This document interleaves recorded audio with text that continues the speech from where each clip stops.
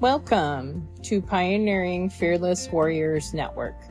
I have changed the name to reflect where God is taking me, and that is to uplift, encourage, and minister to the whole body of Christ, not just part. I pray you enjoy this encouraging time in the Lord as I bring the word and bring truth to you and encourage you and pray for you. With much love in Christ, your friend, Suzanne. Thank you again for tuning in.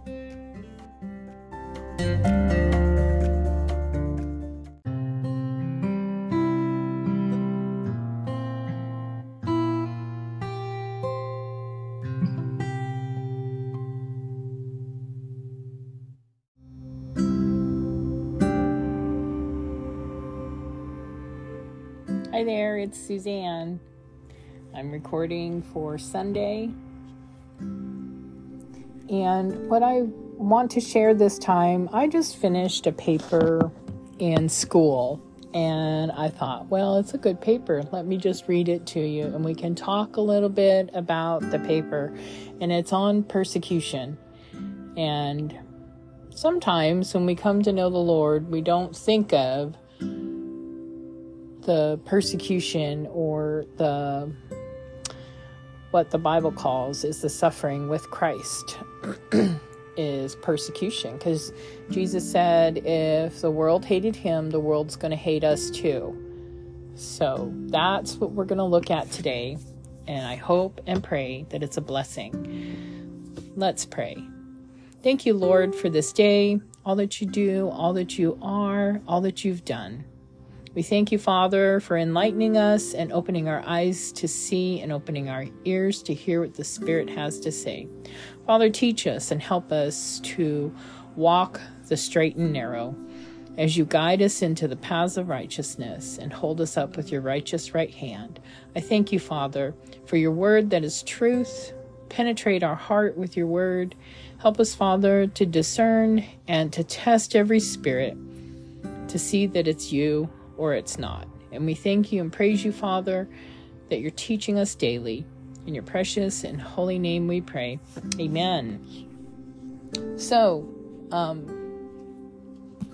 persecution, not something we hear about a whole lot, especially in the United States. But there's going to be a day when we need to have become aware of the persecution. And persecution, we may not even recognize half the time that we are being persecuted. When I first got saved, I was persecuted in my family. I was the only one that had become a born-again Christian, Holy Ghost filled, seeking after God's face. And it didn't come like, someone badgering me or threatening to kill me or, any of that. It was little things that were subtle. And, but that's okay, because sometimes when we go through, just like I just got done reading in the book of James, where it says, it's James chapter 1, verse 2 through 4, where it says, "Consider it a great joy, my brothers and sisters, whenever you experience various trials, because you know that the testing of your faith produces endurance."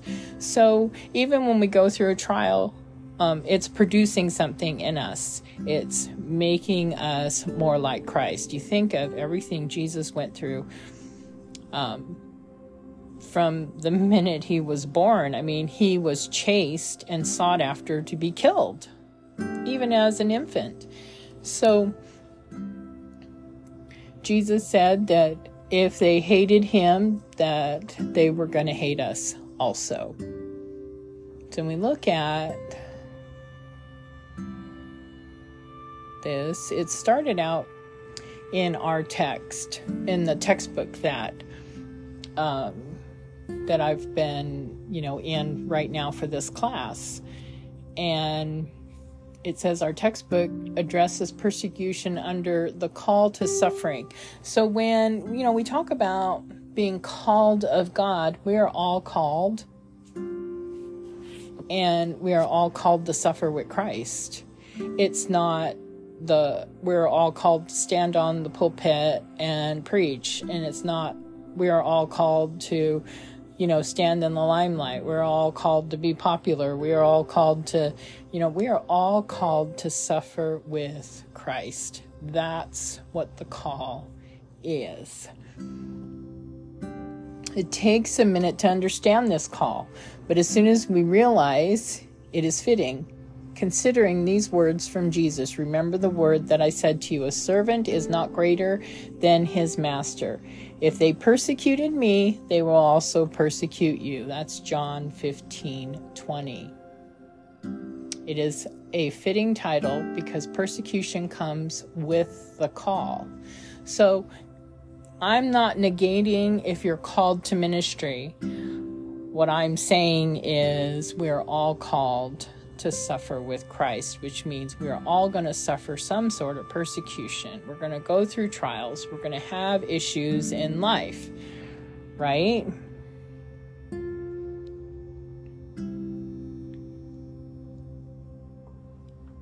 And some people have died standing for the gospel and Jesus. Jesus prepares us for the inevitable persecution that will follow and our conversation and walk with Christ. Peter emphasizes that persecution is part of Christ's sufferings in 1 Peter 4:13. In our current world of sensitivity and cancel culture, persecution of any kind is not tolerated. Looking at the worldview and what they deem persecution is much different than what Jesus or any of the apostles reference. The difference between persecution for my lifestyle or political choices and preaching the gospel or standing for Christ are two different situations, and Peter is referring to the latter. Based on Scripture, the persecution Jesus and the apostles refer to is much different from what we believe it is. This question was posed by the author of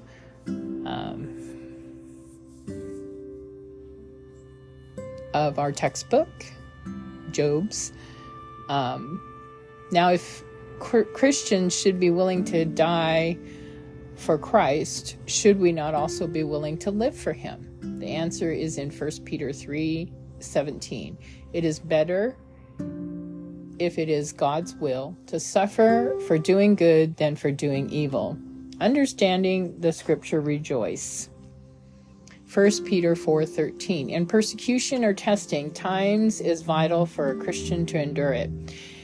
Many may stumble or even fall away from Christ or fear being persecuted because of our lack of understanding of the call. Just like Peter, for that small window of time in his life, when the cock crowed, he realized he had denied Christ for fear of being persecuted. We see Peter now writing about what he had experienced. Choose who you will serve this day. However, thank God for second chances. Peter preaches effectively on the issue, and his passion for this message rings loud and clear when we read his account. If you accept the call to serve Christ, you can expect to be persecuted as Christ was. Peter writes in 2:21, in 1 Peter 2:21, for to this you were called, because Christ also suffered for us, leaving us an example that you follow his steps. To suffer for and with Christ is to be persecuted, rejected, and misunderstood for living and preaching the righteous living or good conduct, including the suffering that frequently results from living out a resurrection hope in a crucifixion world, is the chief outward mark of being a follower of Christ. Persecution, defined by Young's Analytical Concordance, is to be under or suffer, falling into the persecution of suffering with Christ. But even if you should suffer for what is right, you are blessed. Do not fear their threats. Do not be frightened. 1 Peter 3:14. Looking at the definition by Merriam-Webster Dictionary for the word suffering is the state or experience of one that suffers pain. There are many accounts of persecution in the Bible and history. To be a Christ follower seemed to be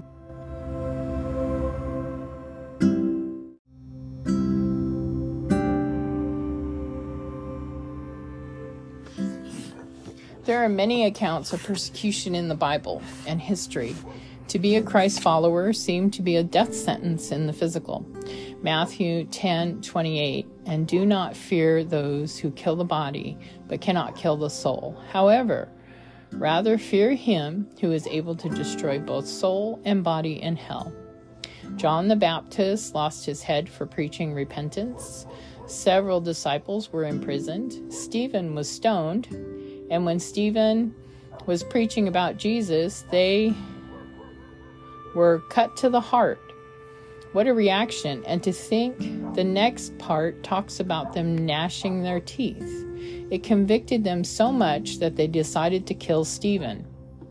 Our opinion will never do that. Only God's word can do that. As we see in Hebrews 4:12, for the word of God is living and powerful and sharper than any two-edged sword, piercing even to the division of soul and spirit and of joints and marrow, and it is a discerner of the thoughts and intents of the heart. According to Wolfram Kinzig, the Sadducees were an influential group, and they were offended by John and Peter's preaching about Jesus' resurrection. The apostles went before the Sanhedrin twice, and the second time they were scourged for their preaching. At Philippi, Paul and Silas were charged, flogged, and incarcerated for converting a slave girl to Christianity. In society today, we must make new and older Christians alike aware of the costs of choosing to follow Christ, that it will not be filled with roses and lattes. Just as Jesus warns us, so must we pass on the baton, so to speak. To those who will come after us, make them ready for anything to come their way. 2 Timothy 4:2. Preach the word. Be ready in season and out of season. Why are Christians persecuted for following Jesus and preaching the gospel? There is a spiritual battle that the average person is unaware of, and sometimes the persecution can come only because of our presence. The person knows of our association with Christ. Helm and Hughes recall an instance involving Billy Graham, who went golfing with one of the U.S. presidents and another pro golfer. Someone asked the pro, "How was your golfing with the two famous men?" His reply was, "I don't need Billy Graham stuffing religion down my throat." When asked what Graham said, the pro said he didn't say anything. This scripture in 2 Corinthians 6:14 says, "Do not be yoked together with those who do not believe.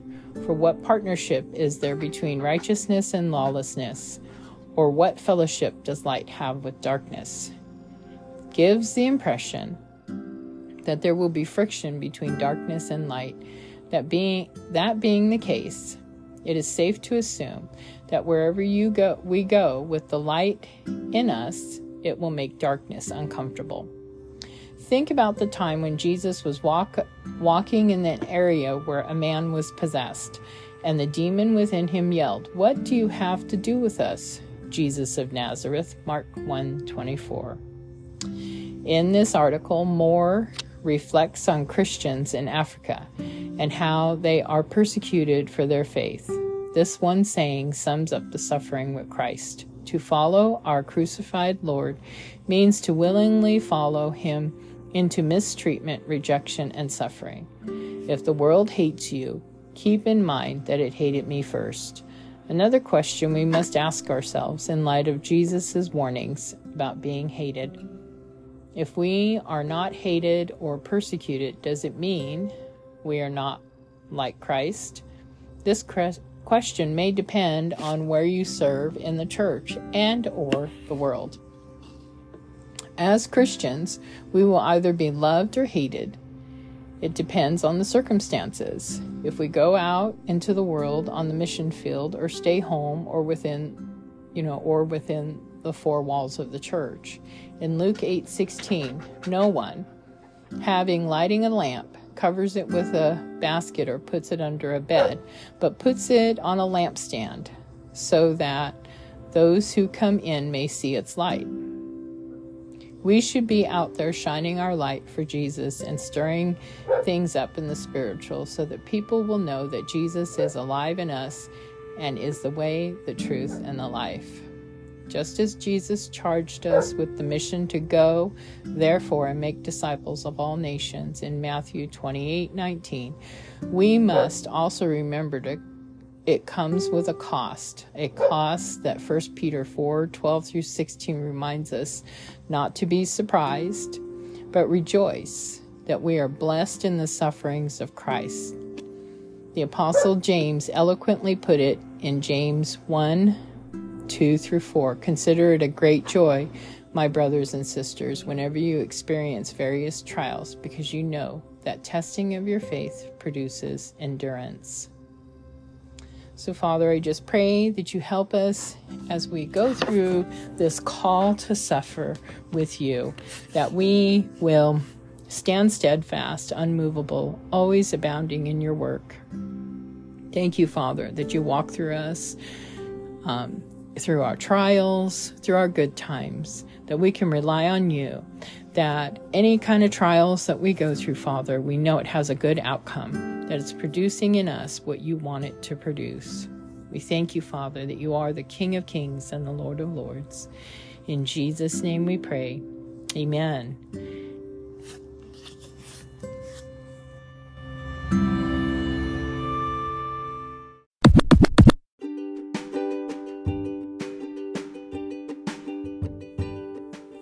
Thank you so much for tuning in to Pioneering Fearless Warriors Network.